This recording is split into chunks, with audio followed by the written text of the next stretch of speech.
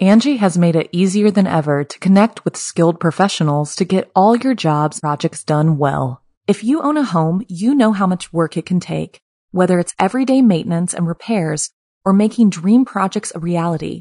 It can be hard just to know where to start, but now all you need to do is Angie that and find a skilled local pro who will deliver the quality and expertise you need. Angie has over 20 years of home service experience, and they've combined it with new tools to simplify the whole process. Bring them your project online or with the Angie app, answer a few questions, and Angie can handle the rest from start to finish or help you compare quotes from multiple pros and connect instantly, which means you can take care of just about any home project in just a few taps. Because when it comes to getting the most out of your home, you can do this when you Angie that. Download the free Angie mobile app today or visit Angie.com. That's ANGI.com. You can live out your MasterChef dreams when you find a professional on Angie to tackle your dream kitchen remodel. Connect with skilled professionals to get all your home projects done well. Inside to outside, repairs to renovations. Get started on the Angie app or visit Angie.com today. You can do this when you Angie that.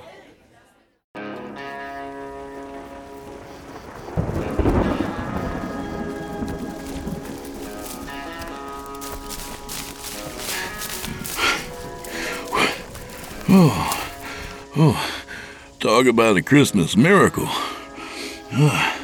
Long one tonight, friends. Just goddamn made it, too. Oh, yeah. Almost forgot. Everyone out there who sent me a fruitcake for Christmas, thanks a million. Really appreciate it. Open wide, Chester. It's chow time. I'm sure they were just delicious. Come on in, friend. Right this way to Casa de Blood. Have yourself a seat while I catch my breath. I'll be just a second. Oh, yeah, that's better. You know, God forbid someone send me a carton or two of these things for Christmas. I'm sure Santa would bring them himself, but I think the prick's in cahoots with the ATF. Meanwhile, you can send the fruitcake right across state lines. Just where the hell's the justice in that? Whew. Talk about ass-backwards reasoning. All right, friends, smoke 'em if you got 'em and drink those glasses to the bottom, because your old buddy Drew Blood has a tale to tell. Hope you got 4 or 5 hours to spare. I'm just kidding. Hello everyone, this is your Action News reporter with all the news that is news across the nation on the scene at the supermarket. There seems to have been some disturbance here. Pardon me, sir, did you see what happened? Yeah, I did. I was standing over there by the tomatoes listening to Drew Blood, Season 1, Episode 13, and that's when I heard it. They said I could get ad-free versions of all their episodes if I go to simplyscarypodcast.com and sign up as a patron. I looked over at Ethel. I said, "Don't do it, Ethel!" When it was too late. She was already up on Horror Hill. Well, here come the sleigh bells. Tonight we've got a gift from a man of all seasons. A man who turns holidays into hellscapes. A man whose house Santa himself leaves a wide berth. That's right, it's Ryan Harfield.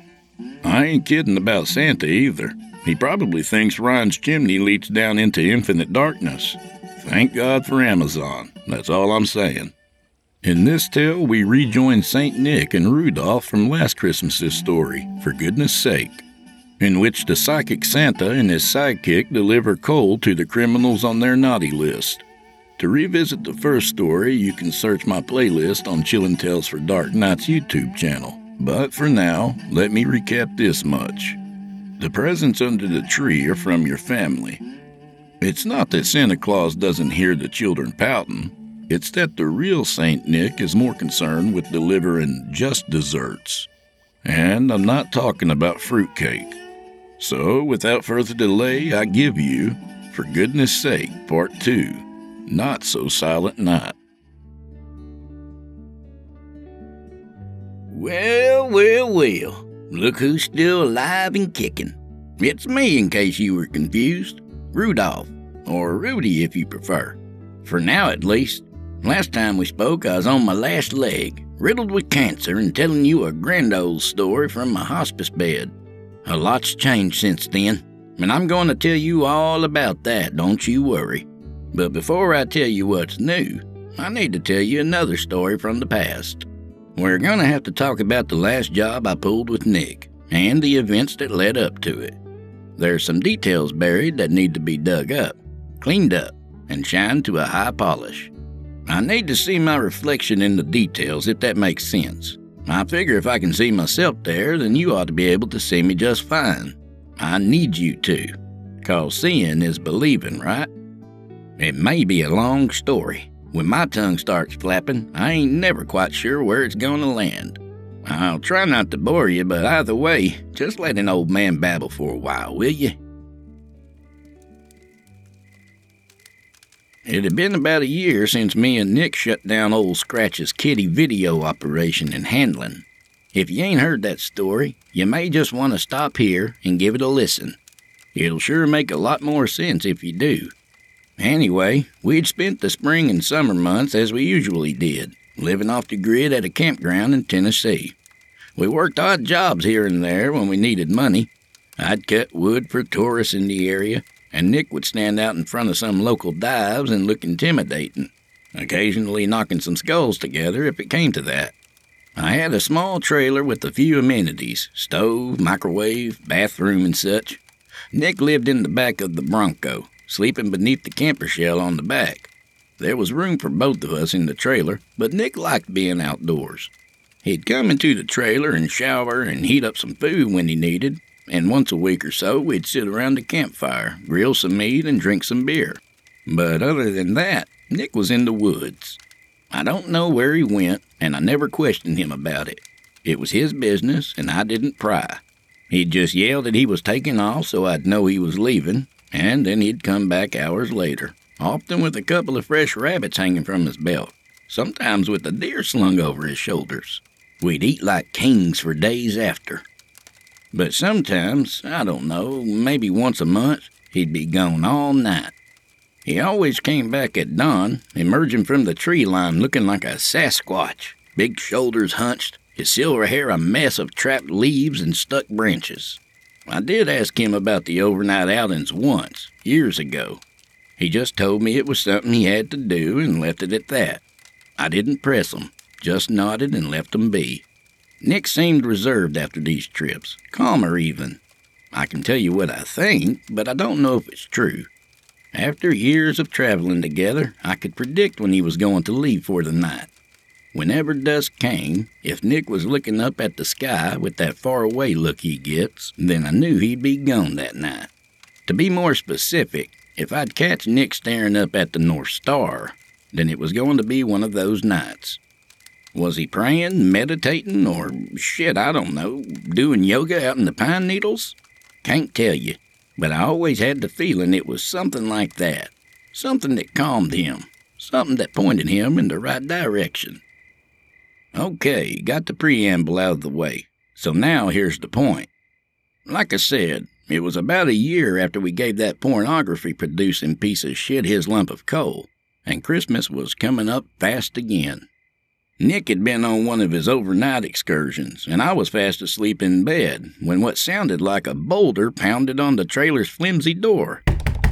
God damn! I yelled, sitting straight up in bed. Hold on a damn second. I disentangled myself from the sheets and made my wobbly, sleep-drunk way to the door. I opened it up, and there stood Nick, silhouetted against the coming dawn, his eyes a bit wild. You scared the shit out of me, man, I said. What's got you all riled up? As usual, his voice was rocks grinding against themselves in the landslide. We need to talk. It can't wait till the sun's up, I said as I rubbed my eyes. No. Okay. You coming in? No. Come out here. I've got a fire going. I stepped out into the pre-dawn gloom. The night's chill surrounded me in an instant. My threadbare pajama bottoms did nothing to help, but the fire did. I sat down on my usual stool and scooted myself closer to the flames. Nick sat his big frame down on the uprooted stump he used as a chair. He had an old Alabama Crimson Tide ball cap, his silver hair streaming from beneath it. His white cloud of a beard was dotted with caught pieces of dead leaves, and it reached down to his bare chest. Other than that, all he had on was an old pair of Levi's jeans. Nick and the cold were like old friends and enjoyed each other's company very well. He leaned forward and handed me a crinkled and torn swatch of newspaper. "Read it," he said. "Where in the hell did you get this?" "Don't matter. Just read." I sighed and got to reading it. It didn't take long. 3 missing kids, all from the same area in Texas? I asked.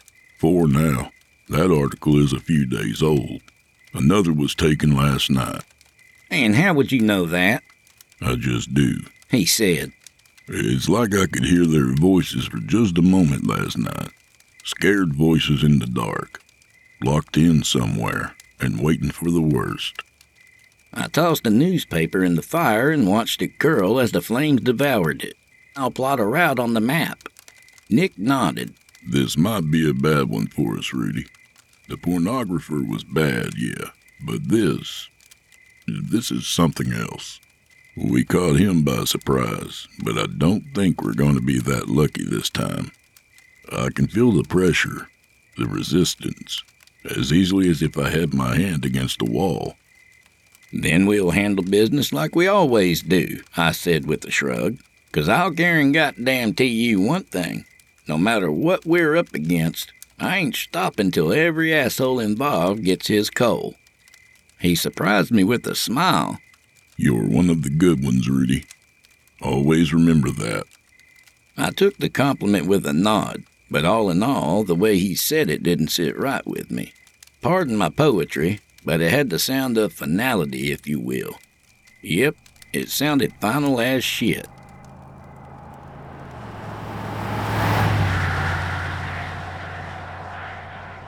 I ain't gonna bore you with all the details from the trip. Lots of asphalt was passed and lots of coffee was consumed as I navigated us southwest. When I wasn't looking at the map, I was switching out cassette tapes as Nick requested. I lost track of all the tapes along the way, but I remember cycling through Soundgarden's Bad Motorfinger and Pantera's Cowboys from Hell more than a few times. Metal always calmed old St. Nick right down. Music soothes the big-ass beast, or something like that. Now, if you ain't never been to Texas, I'll tell you right now, that son of a bitch is huge. Now, you're probably picturing a map in your head, and you're thinking, yeah, no shit. But if you ain't never actually ran the roads, then you just don't know. We had about a 15-hour drive, and reaching the Texas state line was only half the trip. The other half was just getting to Moreno. Would have saved some time if we hadn't skirted around Dallas, but Nick never liked driving through Dallas. If you've ever done it, then you know why. I'd rather have a staring contest with the devil than go through Dallas at rush hour. We finally made it and found the nearest service station after passing the Moreno town line. Nick pulled up to the pump and I went inside to pay and pick up a paper. The attendant was a young guy, probably just out of high school, wearing glasses, a few pimples high on his forehead.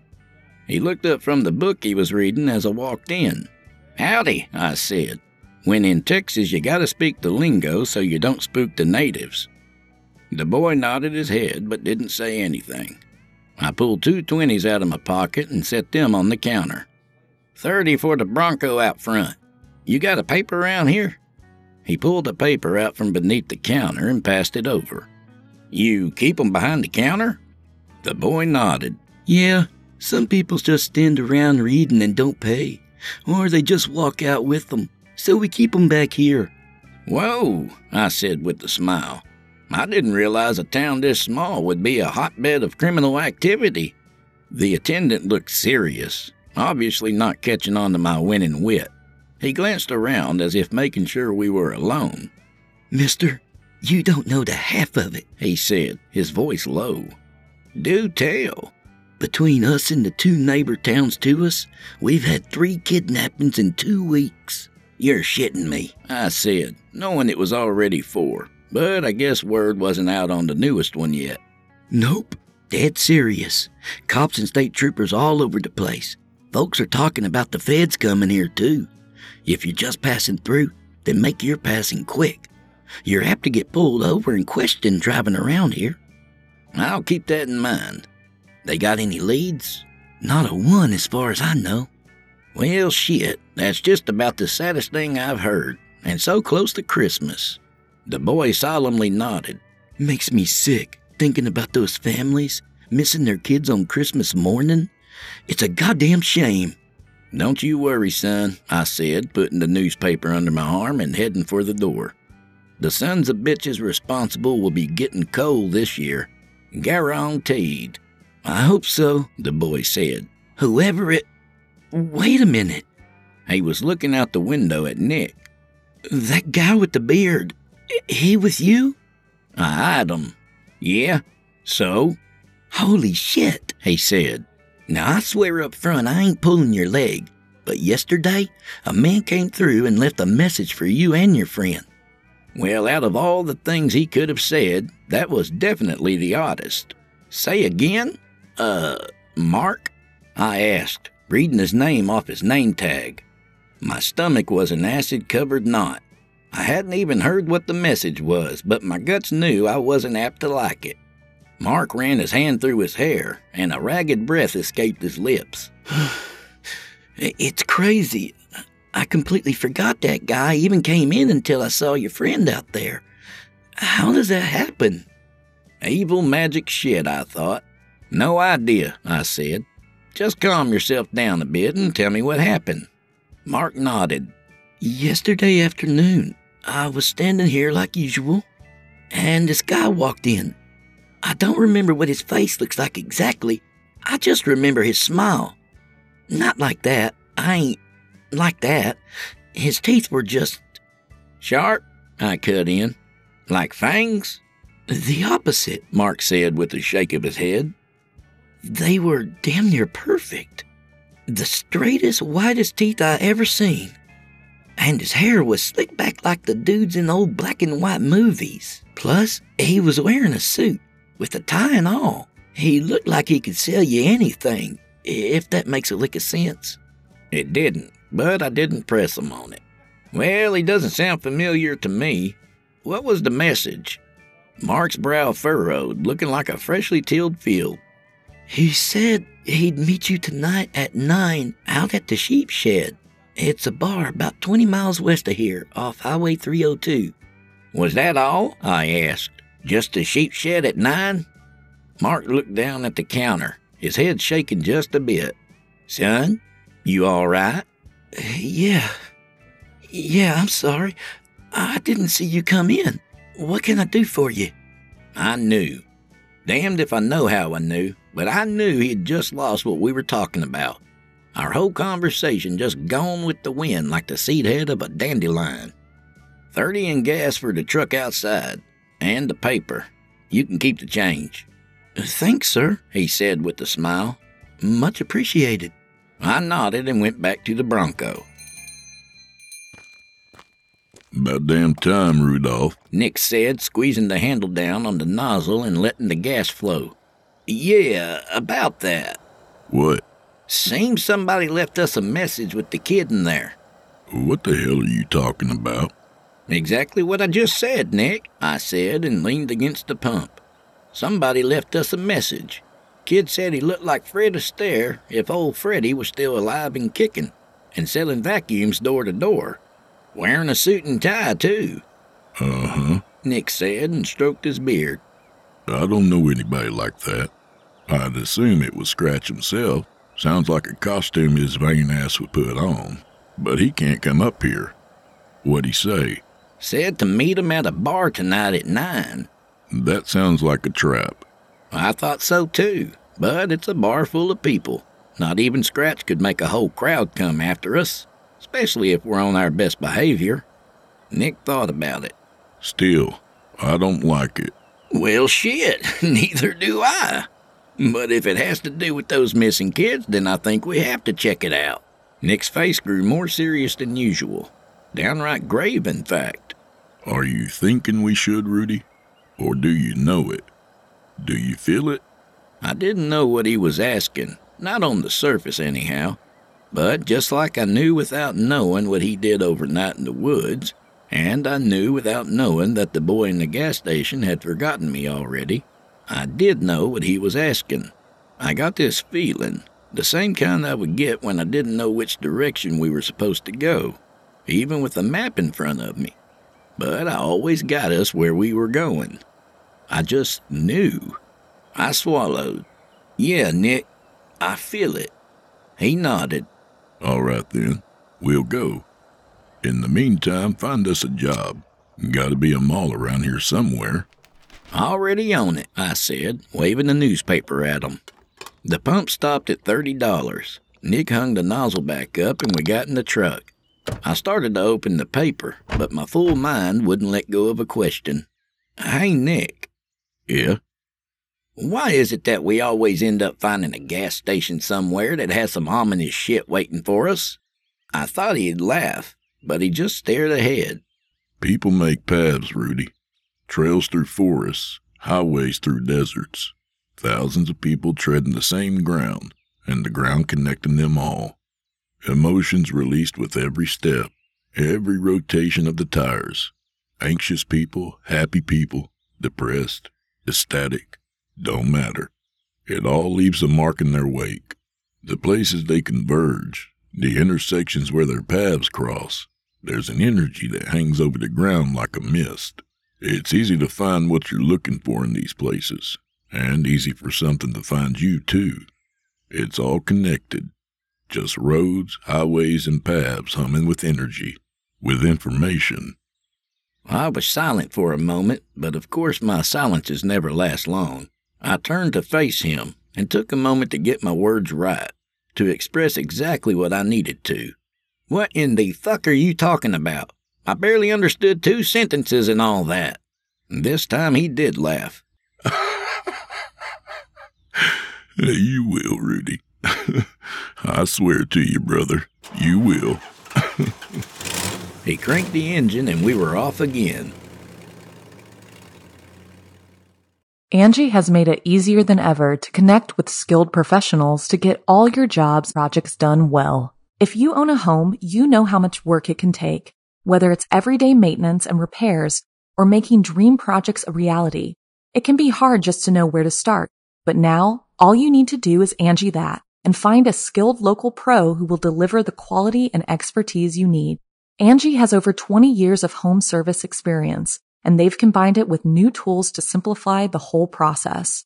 Bring them your project online or with the Angie app, answer a few questions, and Angie can handle the rest from start to finish, or help you compare quotes from multiple pros and connect instantly, which means you can take care of just about any home project in just a few taps. Because when it comes to getting the most out of your home, you can do this when you Angie that. Download the free Angie mobile app today or visit Angie.com. That's ANGI.com. Angie's List is now Angie, and we've heard a lot of theories about why. I thought it was an eco move. Fewer words, less paper. No, it was so you could say it faster. No, it's to be more iconic. Must be a tech thing. But those aren't quite right. It's because now you can compare upfront prices, book a service instantly, and even get your project handled from start to finish. Sounds easy. It is, and it makes us so much more than just a list. Get started at Angie.com. That's ANGI, or download the app today. Wouldn't more than 15 minutes and we were parked in front of a shopping mall 2 towns over. We got out and I took the lead through the sliding glass doors. Things already looked and felt bad. For one, we didn't pass a soul on the way in. And for 2, the mall looked damn near empty, even so close to Christmas. It feels like we're walking through a deflated balloon. Where the hell is everyone? Nick shook his head, his big white beard shaking with it. I don't know. Let's try and find the office. We walked through the empty space, boot heels clicking on the gaudy tile, still colored in pastels and neons left over from the 80s. Most storefronts were closed, metal bars and grates pulled shut against the rest of the mall. A few still had at least one visible person minding the store. I watched as a middle-aged woman slowly folded pairs of jeans to add to a display. It struck me as a sad sight. Couldn't tell you exactly why. Maybe it was just like putting a face on all the nothing surrounding us. There was a sign ahead near the ceiling that read office and pointed down the hall. We walked to it and turned the corner only to be met by a security officer standing between us and the office. He was a young black man in a blue and gray uniform, bald-headed and standing nearly as tall as Nick. Damn near as big, too. "Help you, gentlemen?" he said, eyeballing us from forehead to feet. "Yes, sir," I said. "We're looking for the manager of your establishment here." "What you want with Mr. Perez?" "We are in the business of entertaining children during the holiday season," I said, with what I hoped was a genuine smile. "My friend Nick here plays Santa, as you may have already guessed by the silver mane and white beard, and I handle the business and traveling arrangements. Name's Rudy, and you are?" I stuck out my hand. For just a sec, I thought he wasn't going to take it, but after a little hesitation, he did, and shook my hand with a slightly less than painful grip. "Officer Robinson. Frank." Nick cut in with his usual demeanor. "What's happened here?" Frank raised an eyebrow. "What are you referring to?" "This place is a tomb," Nick said. "Where is everyone?" Frank licked his lips. "You ain't from around here, are you?" "Nah," I said. "We travel a lot, working the Santa gigs all over the place this time of year." Frank sighed. "Look, the town's in a bad way. Kids have gone missing. Everybody's scared of their own shadow. People are staying home and keeping their kids right where they can see them." "Well, shit," I said, trying to seem ignorant. "How many are we talking about?" "Just got word this morning of the 4th. I don't think anybody really knows yet, but the girl was Mr. Perez's daughter. That's why he ain't in today. Probably won't be back anytime soon either." "Can't blame him for that," I said. "I'm sorry as shit to hear it." "Any idea who did it?" Nick asked, as blunt as ever. "Nah. Police think it must be a stranger. Mr. Perez and his wife are heartbroken. No marital problems. No other relatives on this side of the border. I don't get it. Sophia is a sweet girl. Always has a smile for everyone. She doesn't deserve this. Nobody does." There was a moment of, how do I describe it? It was like static electricity. A small charge that was barely noticeable, floating over the air. "You blame yourself," Nick said. "Why?" I opened my mouth to ask how in the hell Nick would know something like that, but no words came out. I knew he was right. I could feel it too. Frank's guilt was so thick I wondered why I hadn't noticed it outright. Frank's expression changed quickly from shock to suspicion. "How the hell?" Nick placed his hand gently on the man's shoulder. "Don't matter, and it ain't important. You can tell me. It won't leave this little triangle we have here. Why do you feel guilty about Sophia being snatched up?" Frank stared at Nick. "Your eyes. They're like snowflakes, spinning and—" "That's right," Nick said with a nod. "Like looking in a shook-up snow globe. Relaxing, ain't it?" Yeah, it is." "Okay. Well, you just keep looking and tell me about Sophia." He nodded. "Sure. I was on duty yesterday. Sophia came around after school. She'd do that sometimes, come hang around with her dad. He'd give her a couple of quarters for the arcade machines, but no more than 2. He said too many arcade games would rot her brain." He smiled. "So I always made sure to pass her a couple more in secret." Nick and I both smiled along with him. "What happened next?" I asked. "After she came back from the arcade, Mr. Perez wasn't done working, so we asked her to entertain herself for just a bit longer. She asked for some more arcade money and he said no, but she could go visit Santa if she wanted." "Y'all had a Santa here?" Nick said. "Yeah. His last day was yesterday. Said he had another gig lined up that paid more. And after the disappearances, there wasn't much for him here to do anyhow. I ain't even gonna lie. I was happy to see him go." "Why?" "I just didn't like him much. Gave me the creeps. He never did anything wrong that I saw. I just didn't like him. Anyway, she went and stood in line and eventually saw the guy. When she was done, she walked past the hallway here and kept walking, right out the front door. Nobody's seen her since. You got cameras around here? I asked. Frank nodded.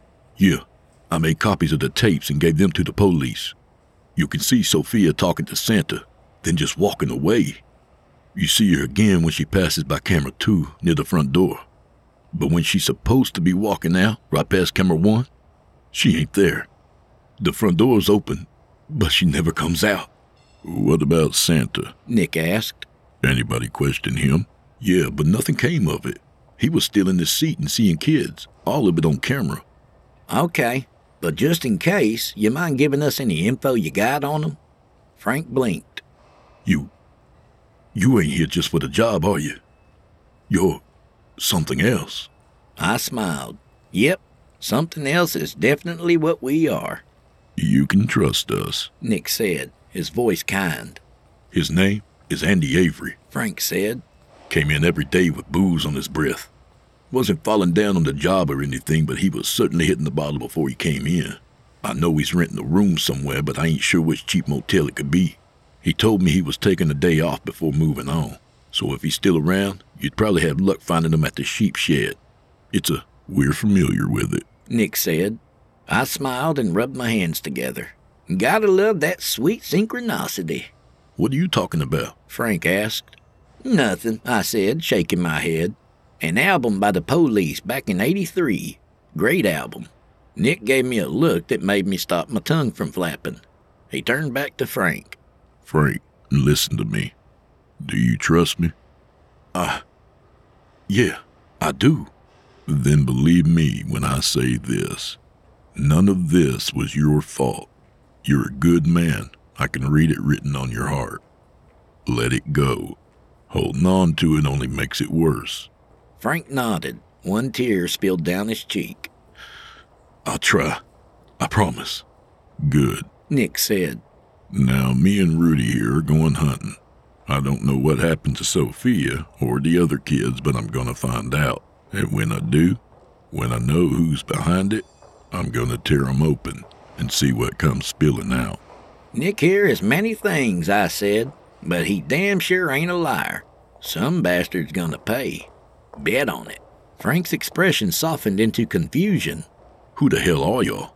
The A-Team, Sherlock Holmes, and the Spirit of Christmas, all wrapped up with a bow.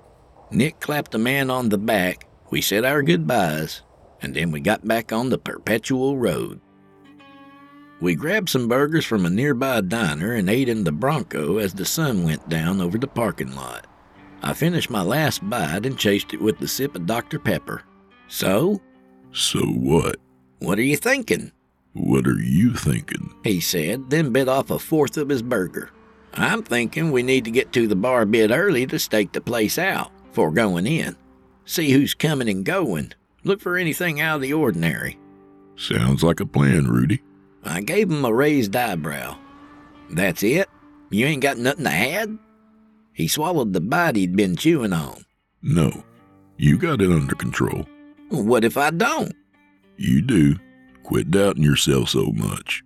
I ain't. Yes, you are. How long we been handing out coal, Rudy? I sighed. To tell you the truth, it's hard to remember. 5 years? 10? Something like that, maybe. Now listen, if I drop dead right now... Probably going to, the way you shoved those cheeseburgers down. He ignored me and continued. If I drop dead right here, right now, I wouldn't worry about those kids one bit. I'd go wherever I'm going without a care, 'cause I know you'd finish it, Rudy. You'd get to where you need to be and handle business. This is a long way of saying that I trust you and your judgment. You got to know that by now. It's time to stop believing so much in St. Nick here and start believing in yourself. I didn't know what to say to that. I didn't feel like I was second-guessing myself. But if Nick thought I was, felt that I was, then I sure as shit was, even if I couldn't see it. You're the magic and the muscle, Nick.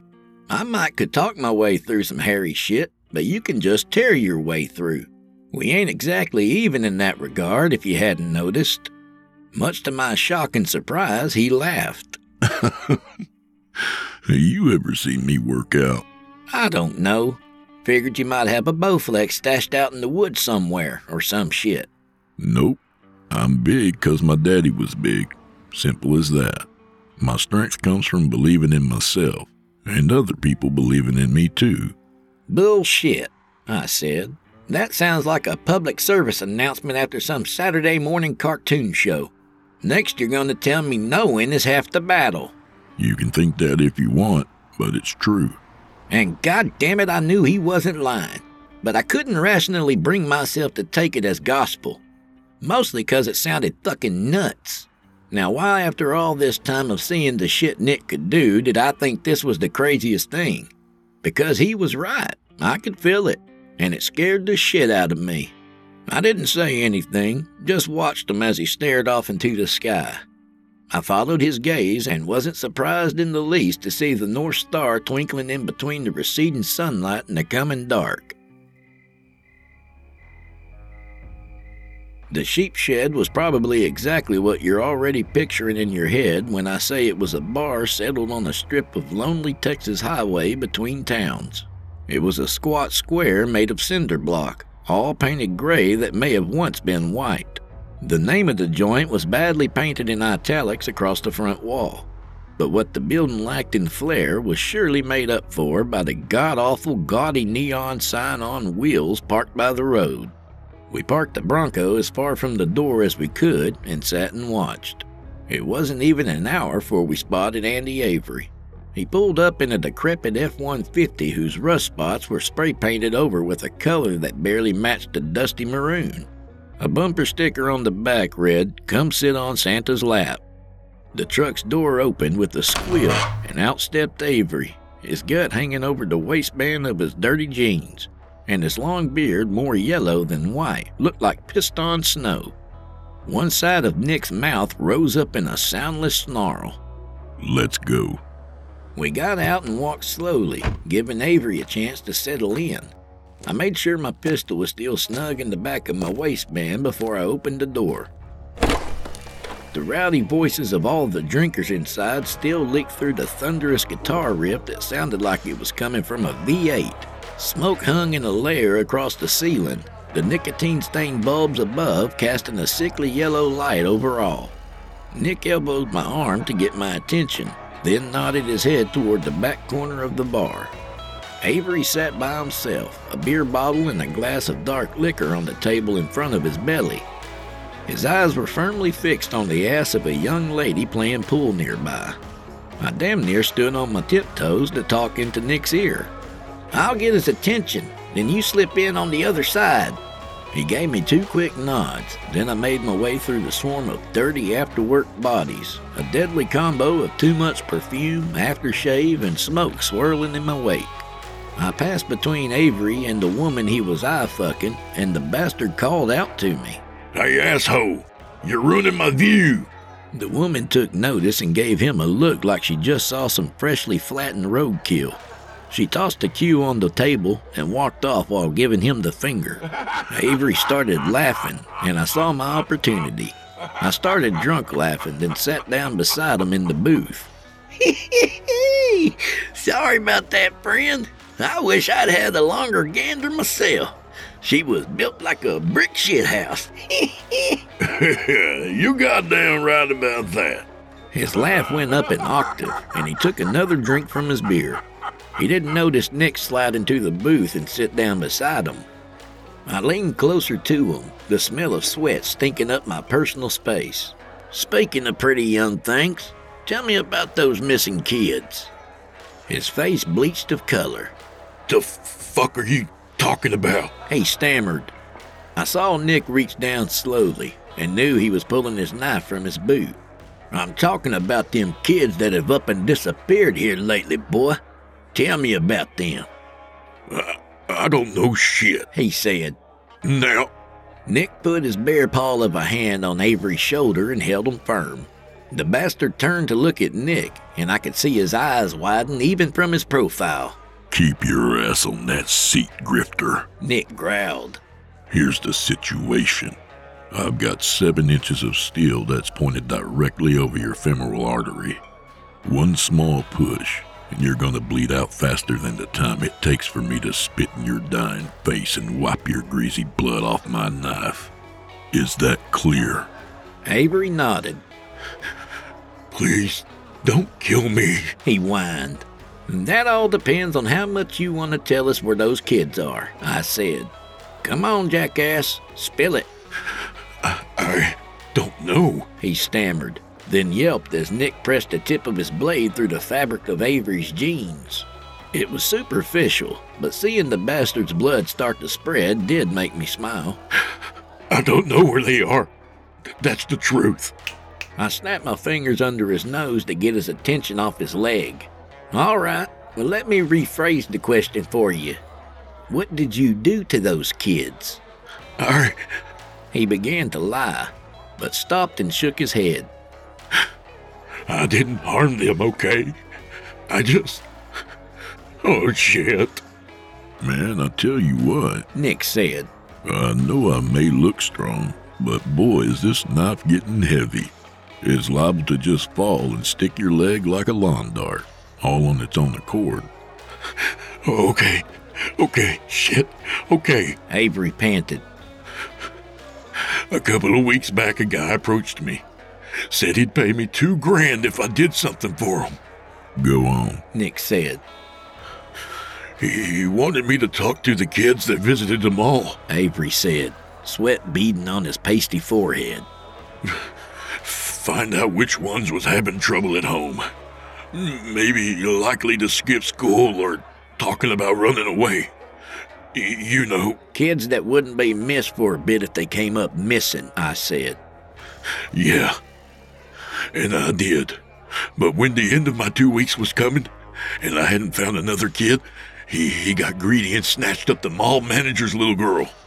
I knew damn well that was definitely gonna get noticed. She wasn't the type to run away, so I left. God damn it, I should have left sooner. Well, don't fret about that. We would have tracked your bulbous ass down wherever you went. Who were the guys paying you? If I tell you, they'll kill me. Nick's eyes blazed as he pushed his face within an inch of Avery's. What the fuck do you think I'm going to do to you, asshole? His voice like the rumble of storm clouds. You think this knife is for show? I pushed down another 2 inches and you better hope there's a goddamn surgeon knocking a few back in the bar tonight. It was a church van, Avery squeaked. He didn't tell me his name, but I saw the van he came in.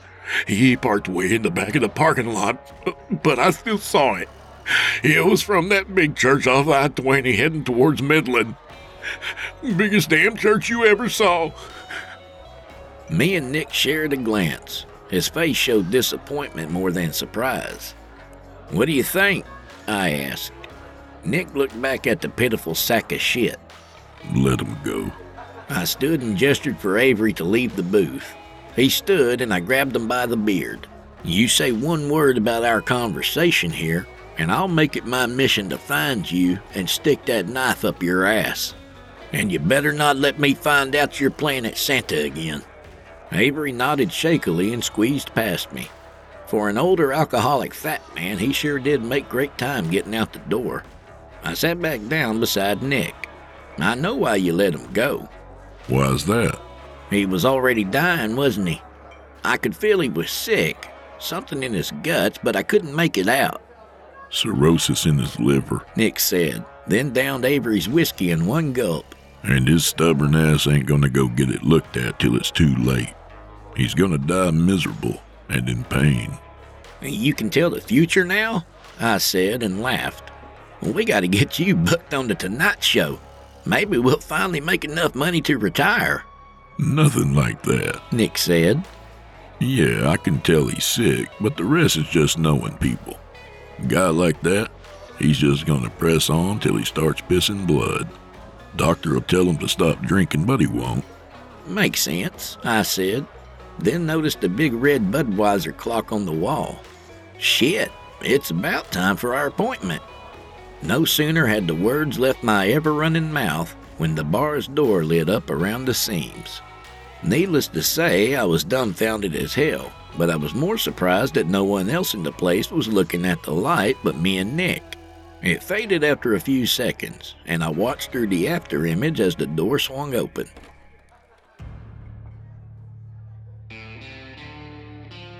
Now, I'm strictly a ladies' man. You can love whoever you please and you won't hear a peep out of me. But I always walk the straight line on that road of love if you're picking up what I'm laying down. All that's to say the man who walked into the bar was about the handsomest man I've ever seen. He had a face like a movie star or a game show host or something like that. All cheekbones and bright eyes. His tailor suit hung on him perfectly as he navigated through the crowd.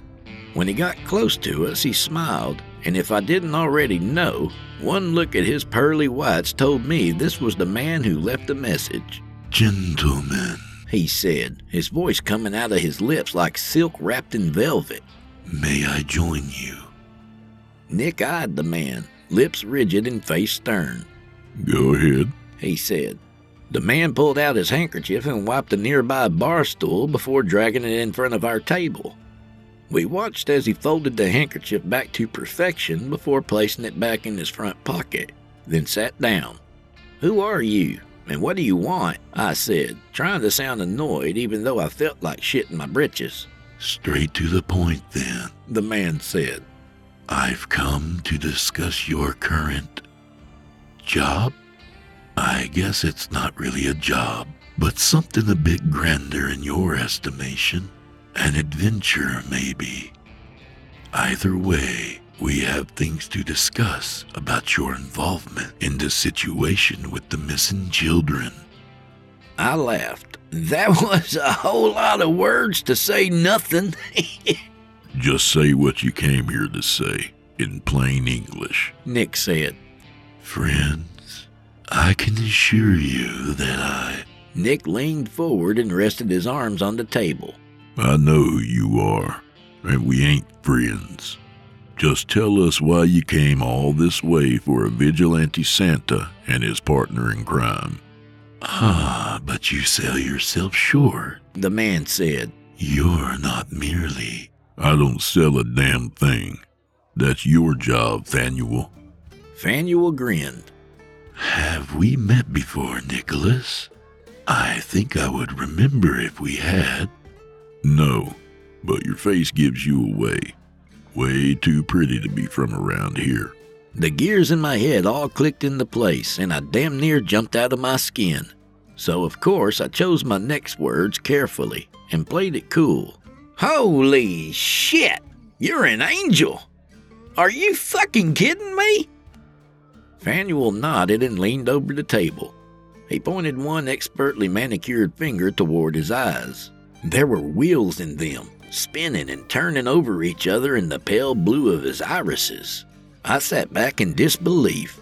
I've felt demonic presences before. Hell, I even talked to old Scratch himself on a payphone. But up until I saw Fanuel's eyes, I never even entertained the idea of seeing an angel in the flesh. The Angie's List you know and trust is now Angie, and we're so much more than just a list. We still connect you with top local pros and show you ratings and reviews, but now we also let you compare upfront prices on hundreds of projects and book a service instantly. We can even handle the rest of your project from start to finish. So remember, Angie's List is now Angie, and we're here to get your job done right. Get started at Angie.com. That's ANGI, or download the app today.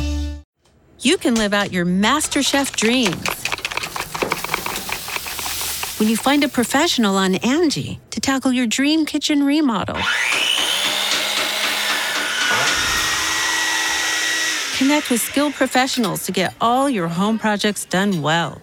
Inside to outside, repairs to renovations. Get started on the Angie app or visit Angie.com today. You can do this when you Angie that. When you need mealtime inspiration, it's worth shopping Kroger, where you'll find over 30,000 mouth-watering choices that excite your inner foodie. And no matter what tasty choice you make, you'll enjoy our everyday low prices, plus extra ways to save, like digital coupons worth over $600 each week. You can also save up to $1 off per gallon at the pump with fuel points. More savings and more inspiring flavors make shopping Kroger worth it every time. Kroger, fresh for everyone. Fuel restrictions apply. Well, maybe not flesh. I still ain't sure what exactly they're made of, to tell you the truth. Don't be too impressed, Nick said with a smirk. Noah's great-granddaddy barely even gave him a mention, and Abraham's kids cut him out altogether. That's... Fanuel sighed. not entirely true. Close enough. What does Sky Daddy want from us? Well... if you're referring to our Lord and Creator of all, He wants you to stop. In a day full of surprises, that was assuredly a big one. He wants us to stop, I said. Stop looking for the kids? In a word, yes. Nick shook his head. Ain't happening. Fanuel shrugged. One way or another, you must give up on this job. I'm neutral. I don't answer to him or Scratch, and you damn well know it. I've got my job, and you've got yours. Yes, well, my job at the moment is to deliver this message. Stay away from this one.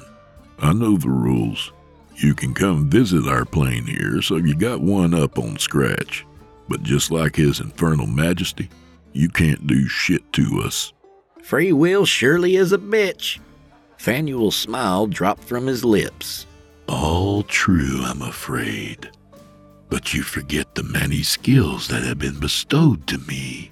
The most powerful of which is that I can be very, very persuasive. Just a second, I said. Let's say, hypothetically speaking, that my associate and I decide to listen to you. It would sure go a long way with us if you told us why we needed to call the whole business off. I'm not required to explain to you God's reasons, Fanuel said. And we ain't required to do shit either. Humor me. Fanuel looked from me to Nick. Fine.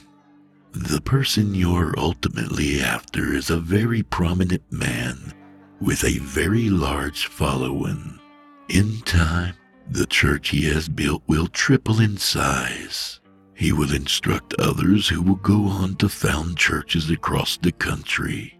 With their influence spreading over the globe, countless people will benefit. Innumerable souls could be saved. We must allow this sapling to grow and blossom into a tree of salvation, whose branches will widen over the earth. This is the will of our Lord, our God. That man you're talking about is a pedophile at best and a murderous pedophile at worst, Nick said flatly. I don't give a shit if he's Christ himself come again. That asshole is getting his coal tonight. Fanuel sneered. You up-jumped monkey. You stupid, stupid ape. These words came from the creator of the very universe. Which one? Nick asked with a nonchalance that I envied at that moment. Do not quibble over semantics with me. I'll not warn you again. Let this one go, or there will be consequences. We're done here, Nick said, rising to his feet. Get your sparkly feathered ass out of here before I get violent. Fanuel took a deep breath, then let it go as his smile returned. That's all you animals know is violence. If that's what you want, so be it. The angel turned to leave, then snapped his fingers. TVs I hadn't noticed before above the bar turned on, and the jukebox turned off. He swirled a finger in the air, and everyone in the bar turned to face the glowing screens. Fanuel walked away, and as soon as he was out the door, he appeared on the TVs, sitting behind the news desk, mugshots of me and Nick that didn't exist hovering over his left shoulder. Good evening, There's been a breakthrough in the case of Moreno's missing children. The two men shown here, Nicholas White and Peter Rudolph Lynch, are wanted for questioning. If you have any information on the whereabouts of these men, please. I didn't listen to the rest of the bullshit. I was too busy watching about 24 or so people all start muttering to each other and looking around. Then their eyes fell on us, and all hell broke loose. Cries echoed in the bar. Holy shit, it's them. Somebody call the cops? Fuck the cops. Grab them. The crowd moved towards us. Some people grabbed pool cues, others chairs. The bartender bent below the bar and came back with what was most definitely an illegally sawed-off shotgun. We gotta go, Nick said. No shit, but there's a lot of them and a little of us. I reached behind me, meaning to pull out my pistol when Nick put his hand on my shoulder. No guns. This is sure as shit the right time for one. You show that, and the bartender is apt to open up with that shotgun. People are gonna get killed. Yeah, us. The first guy brave enough to step up threw a haymaker that connected with Nick's jaw. Nick shrugged it off and buried his fist in the man's guts, dropping him like a sack of rocks. The next two decided to jump across the table. I grabbed one by the hair mid-slide and slammed his face down onto the wood. His nose broke and splashed blood on my good flannel shirt, which pissed me off something awful. I pulled him down off the table and onto the seat and used him as a step stool to get up on the table, which with the beauty of hindsight was really a stupid mistake. The bartender had a clean line of sight over the crowd and fired. Two things saved my ass: Nick grabbing me by the pant leg and pulling me down, and the fact that the dumbass bartender was way out of range. Bottles flew out of the crowd, smashing against the wall over my head and showering me with brown glass and beer. The shotgun boomed again, and the room went silent. Well, the people went silent. The sound of a phone ringing was pretty damn loud in the new quiet. The bartender dropped the gun to the floor with a clatter. His eyes were half open and vacant as he picked up the receiver and listened. "Phone for Rudolph," he said, and set the receiver on top of the bar. Nick and I looked at one another. He was still in the boxer stance, fists up and ready. He lifted his chin towards the bar, and I slowly got up and wiped the beer from my eyes with my sleeve. It was surreal walking through the crowd of people who just seconds ago wanted to take us out back and string us up from the nearest tree. They just stared ahead, unblinking and unmoving. I reached the bar, then cleared my throat as I picked up the phone. Hello? That looks like a fine mess you two have got yourselves in, the voice said on the other end. It had a tone that implied the speaker was thrilled about said mess. "Your infernal majesty," I said, laying on as much sarcasm as I could get my tongue to muster up. "How lovely to hear from you again. It's been too long. Me and Nick were just saying the other day we should have you over and do some grilling. Maybe play some cornhole after." "Insufferable as always," Scratch said. "Yet here I am, suffering through it anyway. Though I must warn you, I am much better at inflicting suffering than you, so spare me your incessant drivel, and just listen." Well, shit, I was curious. I'm listening, your unholy evilness. "I am in a given mood. 'Tis the season after all. So I'm going to hold these people here for a few moments while you and your associate abscond." I didn't know what the word meant exactly, but I caught his drift. "And why in the hell would you help us out?" "Don't be dense," Scratch said impatiently. "As much as I'd like the Reverend your hunting to continue going along gloriously sinning, it's in my best interest to have you and the saint dispose of him. It's as simple as that." You seriously think I'm about to make a deal? With you? "It's not a deal. I have already enthralled the crowd, It's up to you if you'd like to use the opportunity to leave and continue on with your crusade. Either way, the clock's ticking. I could already see the crowd stirring again. Fine, but I ain't thanking you. No need, Scratch said, sounding bored. Just take care of the Reverend. That will be thanks enough. I tossed the receiver back to the barkeep. He didn't move a muscle, just let it hit him in the chest and fall to the ground. Let's get while the getting's good, I called out to Nick. He made his way over to me. Who was on the phone? Scratch. The infernal asshole wants this Reverend planted 6 feet under. Nick shrugged. All right, let's do it. I honestly didn't expect him to take the news so easily. Between that and him telling the angel that we were neutral, I was confused as shit. Not for the first time, I wondered how much Nick wasn't telling me, about how much I still had left to learn. Once we were back safe and sound in the Bronco and heading up the dark highway, I decided it was time I got some answers. What the hell was all of that? All of what? Nick said. Are you kidding? A goddamn angel just showed up in the bar and tried to kill us, Nick. And you sat there holding a conversation with him like that shit happens every day. Not to mention I had another pleasant chat with the fucking devil. Calm down, Rudy. Now, fuck that. We've been handling this business together for years, and I've always left you be. Never questioned you, never pried. But goddamn it, Nick, you've got to give me some answers here.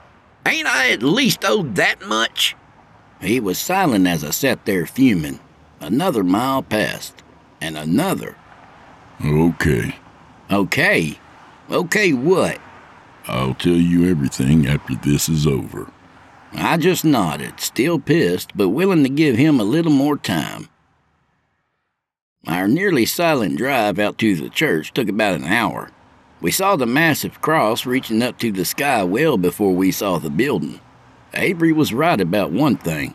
It was the biggest damn church I'd ever seen. Jesus Christ, get a load of that. It makes you wonder how much Jesus has to do with a place like that, Nick said. Look at that gaudy shit. You can't throw a rock around here without hitting a person who's in need. But where's the money going here? Same place it always goes. To make a rich man richer. The Bronco's headlights preceded us into a nearly empty parking lot. A few of the vans that Avery had mentioned were there, lined up on the side near an unmarked set of double doors painted to match the beige exterior of the building. There, I said. We go in there. Nick parked us near the vans, and we got out. I reached back under my seat and grabbed a long flathead screwdriver and a rubber mallet. He kept a lookout as I went van to van, placing the blade of the screwdriver in the corner of a window and tapping the handle with the mallet. The windows fell to random shapes of safety glass, scattering like dropped diamonds on the asphalt. Once that was done, we went to searching. I was looking through the glove box of the third van when Nick tapped me on the shoulder, making me nearly shit myself. I half fell out the door. God damn, man. Scared the shit out of me. You got something? He held up a backpack, small, pink and purple, and with one of them My Little Ponies on the front. Under one of the straps, written in marker, was the name Sophia Perez. Let's get in that building, Nick said. We don't know if he's got them here or... They're here, I said. I can feel it. And I could, like little candle flames in the dark. Nick nodded, walked over to the Bronco, and came back with his crowbar. He made short work of the doors, just shoved a flat end in between them and kept pushing till they popped apart. They opened up on a dark alley. Not pitch black, though. There was a lamp far off at the other end. We crept along slowly. There were a couple of offices, a small kitchen, and a conference room. The church looked more like an 8-to-5 office building along the back hall. The lamp we had seen earlier was on an end table beside a small couch, and on the couch was a sleeping man. He was laying on his side in a gray suit, and the magazine he had been perusing was spread open on the floor where it had fallen from his fingers. I tiptoed around to where his head was, but I don't know why I bothered sneaking. If he didn't hear us getting through the door, then he damn sure wasn't going to wake up from me walking across carpet. I carefully placed the tip of my screwdriver into his ear and nodded to Nick. He bent and tapped the man on the forehead. The man nearly jumped when he saw Nick staring at him. "Whoa now, partner," I said softly.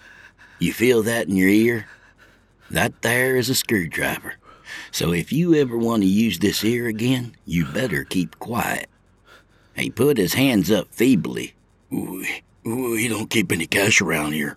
"Bullshit," Nick said. "The whole building stinks of other people's hard-earned money. But that ain't why I'm here. Where's the kids?" He started to shake his head, so I put just a little pressure on the screwdriver. "Answer the man," I said. Nick leaned in close. "Look, we only want the Reverend. You can walk out of here. There ain't no police coming or anything. You can just go, right after you tell us where the Reverend and the kids are." Keep going down the hall. Second door on the left. They're all in there." "Thank you," Nick said, then looked at me. "Rudy, you got any more questions before we set them loose?" "Yeah, just one," I said. "Who was it that took the kids and brought them here?" The man started crying. "I'm so sorry. God forgive me, I'm sorry." His last words were cut off as I swung the mallet down on the end of the screwdriver's handle. The length of steel sunk all the way in with a noise I can't quite describe, but was music to my ears. The man flopped with a convulsion or some shit, then finally laid still, blood trickling out from his nostrils. I tossed the mallet down beside him and pulled my pistol from behind my back. "You ready to finish this?" I asked Nick. He nodded. "Lead on, Rudolph." We made our way to the door. The nice and neat etched sign on the front read "Playroom." I could hear Nick grinding his teeth behind me. Taking a deep breath, I grabbed the knob and turned it, swinging the door open. The room must have been a place for parents to drop off their young kids during services. The walls were painted in soothing pastels and decorated with stars and shapes and numbers. Bible verses in cartoon fonts were hung here and there. A toy chest stood open in one corner beside a rack that had kids' costumes hanging from it. There were even some cribs in the back. Near the front of the room was a young black boy, probably no more than 10 years old, dressed like a doctor. A plastic stethoscope hung from his neck and over his white coat. Sophia sat on the floor in front of him. I guess they didn't have any kind of patient costume because she just had a sheet wrapped around her in the front. The back safety pinned at the nape of her neck and open like a hospital gown.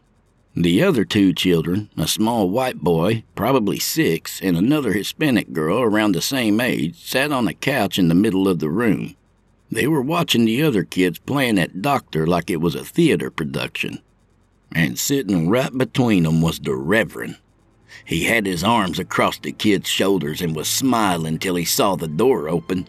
He was dressed in a bathrobe and socks and nothing else. The robe was open in the front, exposing a chest full of graying hair. The belt was loosely tied, and the way he sat with his legs open gave the entire room a view of his meager manhood. He was just sitting there enjoying the show, like it was the most normal thing in the world.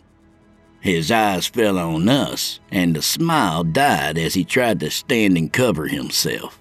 "Nope," I said, and tapped the barrel of my pistol against my thigh. "I'm going to need you to just sit tight for a minute." The youngest kids on the couch were silent and staring, but the kid in the doctor costume started to cry. "Are we in trouble?" he said. I didn't want to do it. Don't tell my daddy, please." Nick brushed past me and swept the boy up in his arms before I could so much as blink. "Hush now," he said in his most soothing Santa voice. "You're not in any kind of trouble. Not one bit. And I should know, because I have to make the list every year." The boy pulled his wet face from Nick's shoulder and really took a good look at him.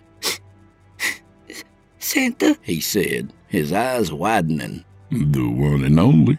And I promise you, Marcus, everything is gonna be okay. It might not seem like it right now or even tomorrow, but I swear it will. Now, I need you to do something for me. I need you to be my helper. Well, the boy nodded enthusiastically at that as Nick set him down on his feet. I want you to take Sophia here and Anthony and Lily and walk right down this hall here and wait for me by the door. Can you do that for me? He nodded again. I don't think he could do much else, seeing how transfixed he was on Santa Claus standing right in front of him, motorcycle boots and all. Nick helped Sophia to her feet. Sophia, y'all follow Marcus and we'll be right out. Slowly the children gathered and held hands, forming a line, and Marcus led them out the door. He turned and looked at Nick. Santa, is the Reverend on the naughty list? He is indeed. Is he getting coal for Christmas? You can bet on it. Good, Marcus said, nodding sternly. He began pulling Sophia's hand. Come on, guys. Once we figured the kids were out of earshot, I closed the door. Without hesitation, the Reverend started flapping his gums. Look, I don't know who you are. Who the fuck do I look like? Nick growled. I circled the bastard and yanked the belt from his robe with my free hand. Ow! Hey, that hurt! He bleated. Good. Now, lean up and put your hands behind your back.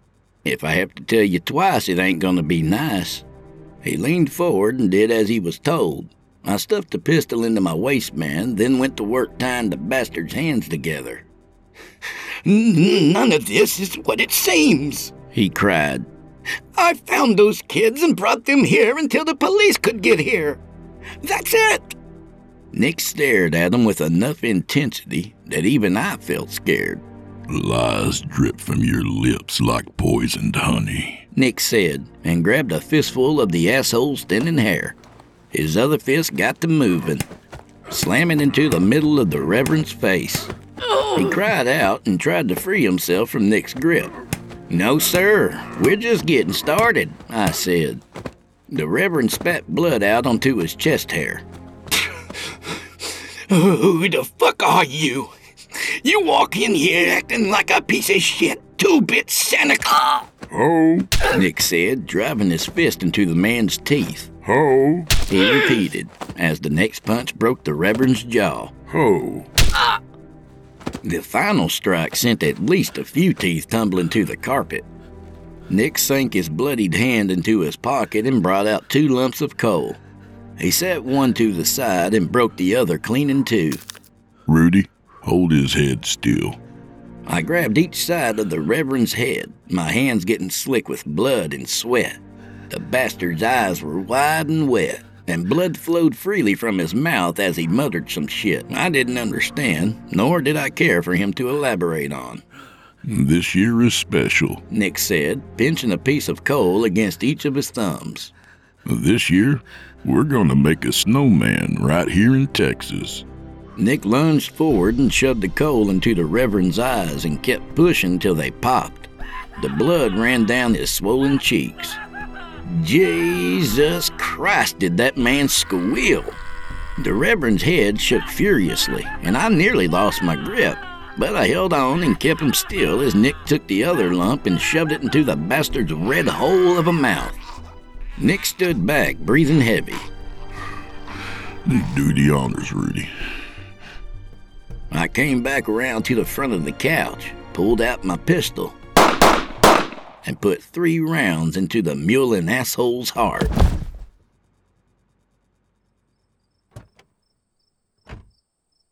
We loaded the kids up into the back of the Bronco, reassured them again that they were safe, and closed the tailgate and camper window. What's the plan for getting them home? I asked. Nick shrugged. Figured I'd park a couple blocks away from the nearest police station, let them out, and watch them till they get inside. Then we're gonna have our talk, right? He looked down. Rudy, I'm gonna tell you everything you need to know. You're done for now. I figured my hearing must have got messed up from the gunshots. Excuse me? This is where our paths go different ways. What the fuck are you talking about different ways? We're a team. Where is this shit coming from? It's the way it's gotta be. You'll understand in time. He made the turn away from me, and I grabbed him and spun him around. No, fuck that. Not after what we've been through. All these years. Do you trust me? His words made me stop blubbering.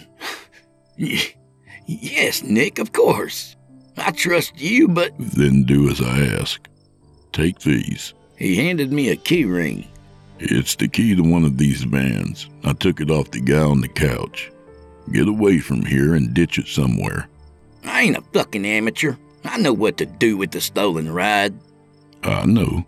It's just hard to drop the teacher role sometimes, but I guess that's what I've got to do now. Now go, Rudy. Go live your life, take a vacation, whatever. Just do what you want to do while you're still young enough to do it. I knew he was serious, and I knew I trusted him, so I did the only thing I could do. I wrapped him in the manliest bear hug I could manage and told him goodbye.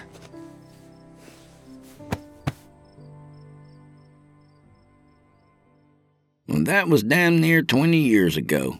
I made my way back to Tennessee, and although I'm not proud to admit it, I drank and sulked a year away.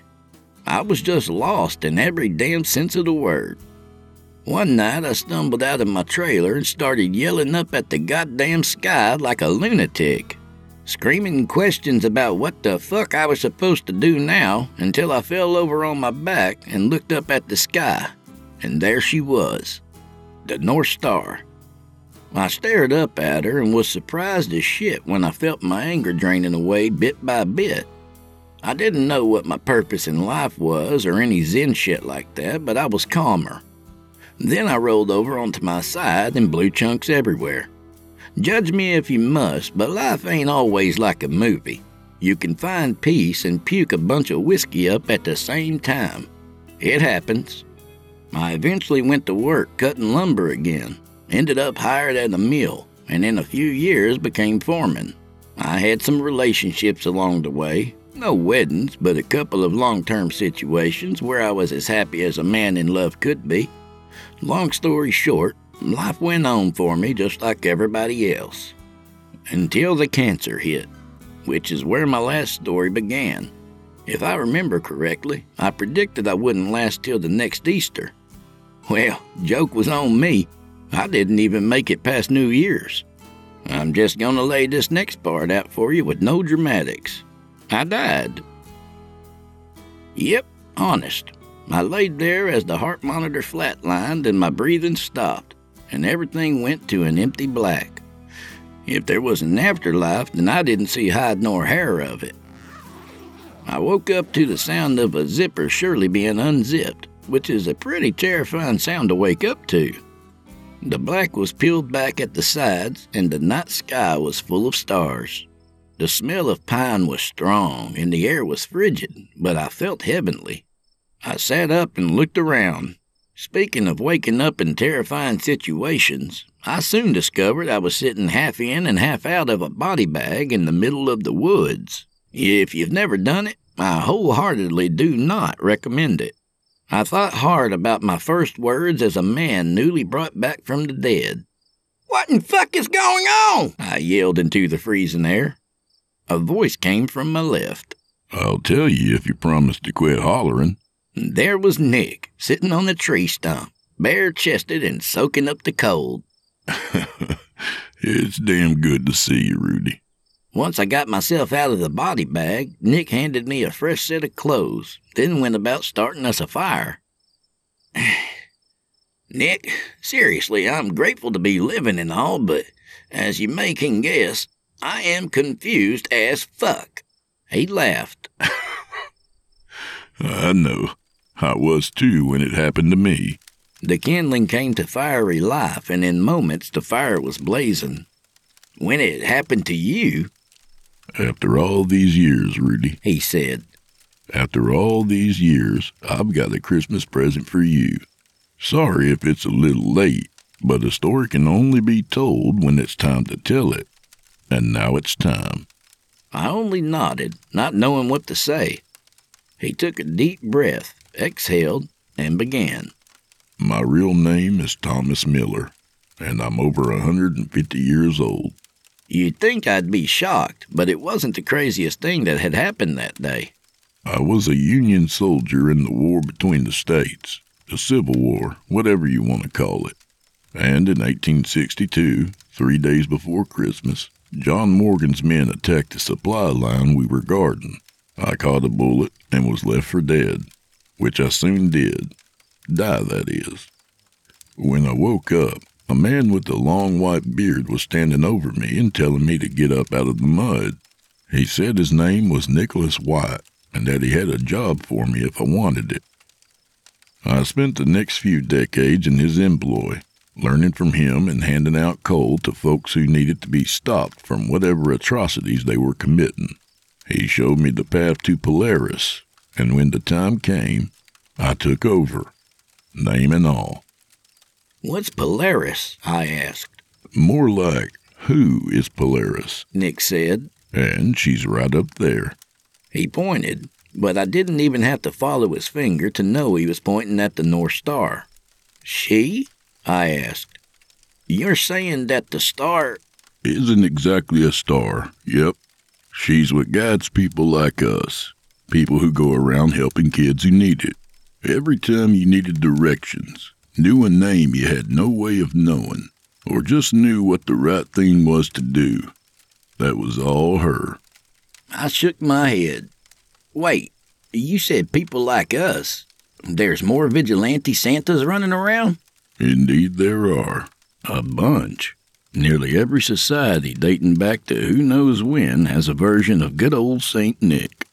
My head was about to burst with questions that I couldn't keep from flying out of my mouth. Well, how does Sky Daddy and Scratch play into all this? They don't, Nick said simply.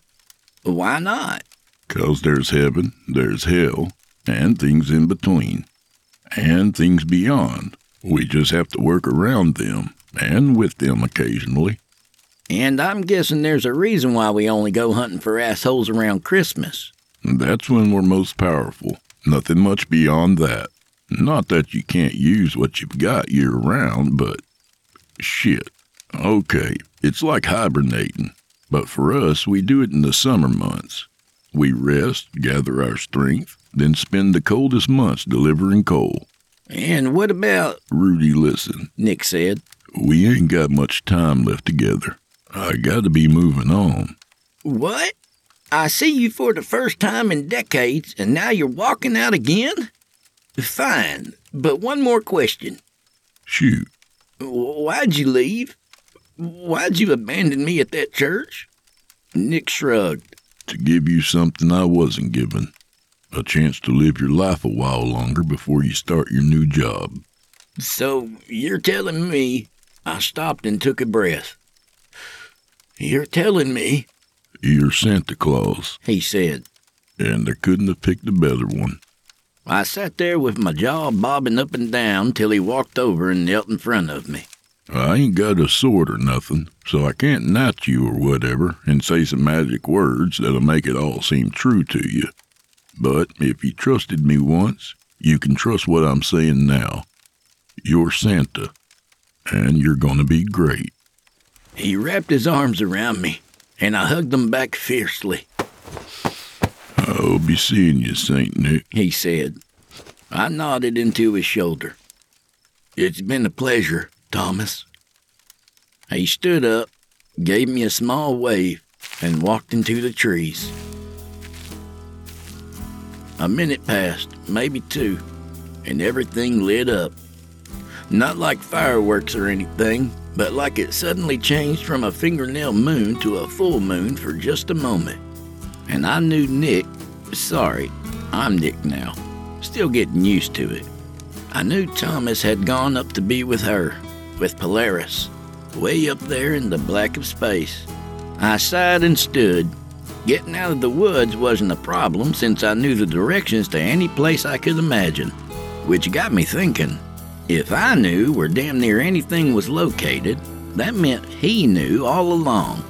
Ergo and therefore, I spent all those years reading a damn map and plotting routes when he already knew where we were going the whole time. I looked up at the sky and smiled. "You asshole," I said.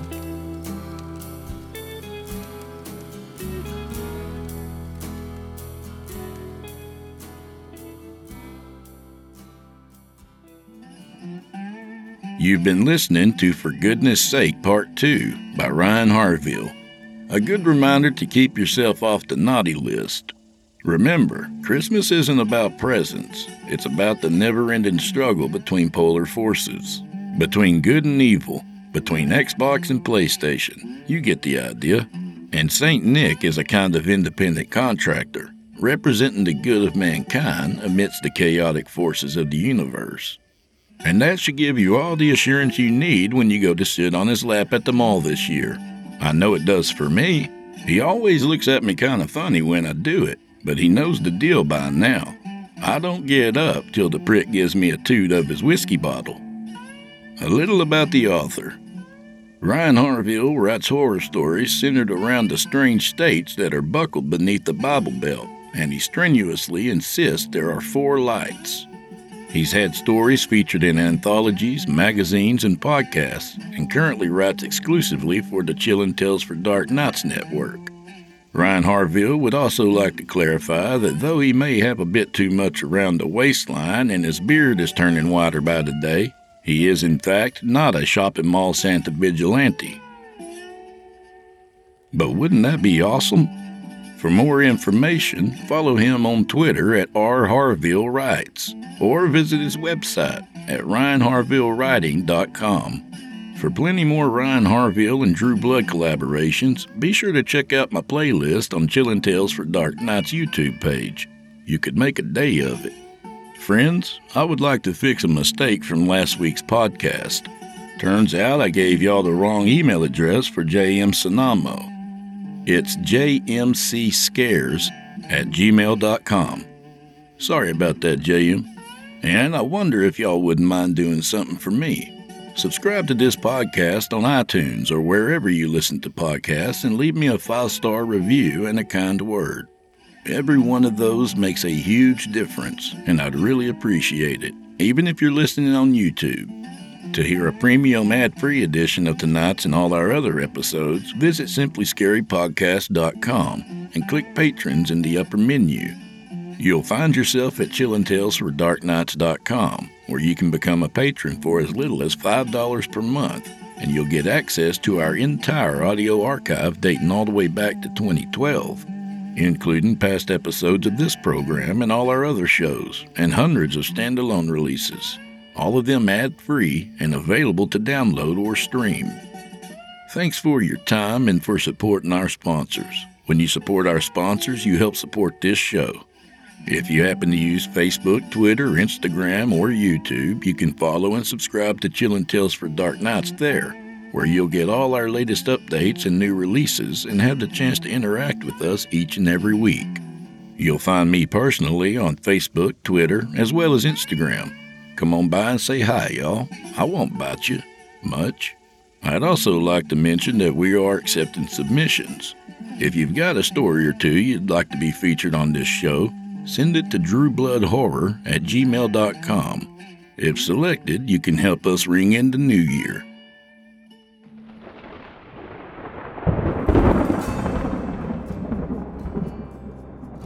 Well, I'm afraid this is where we part ways, friend.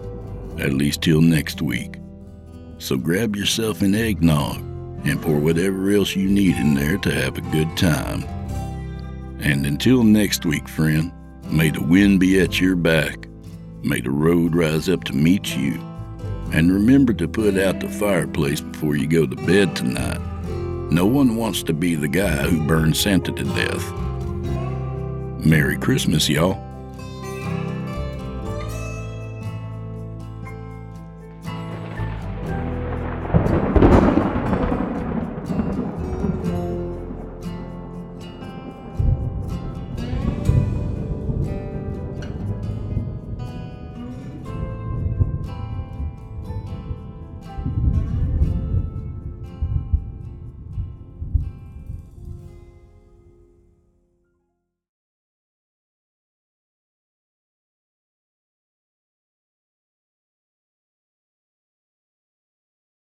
Angie's List is now Angie, and we've heard a lot of theories about why. I thought it was an eco move. Fewer words, less paper. No, it was so you could say it faster. No, it's to be more iconic. Must be a tech thing. But those aren't quite right. It's because now you can compare upfront prices, book a service instantly, and even get your project handled from start to finish. Sounds easy.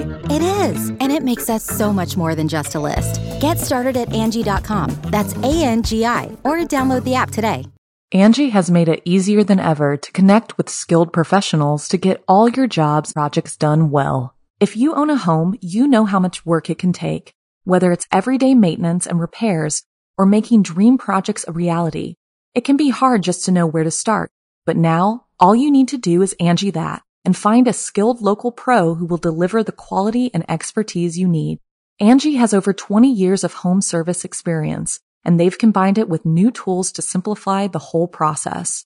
Bring them your project online or with the Angie app, answer a few questions, and Angie can handle the rest from start to finish, or help you compare quotes from multiple pros and connect instantly, which means you can take care of just about any home project in just a few taps. Because when it comes to getting the most out of your home, you can do this when you Angie that. Download the free Angie mobile app today or visit Angie.com. That's ANGI.com.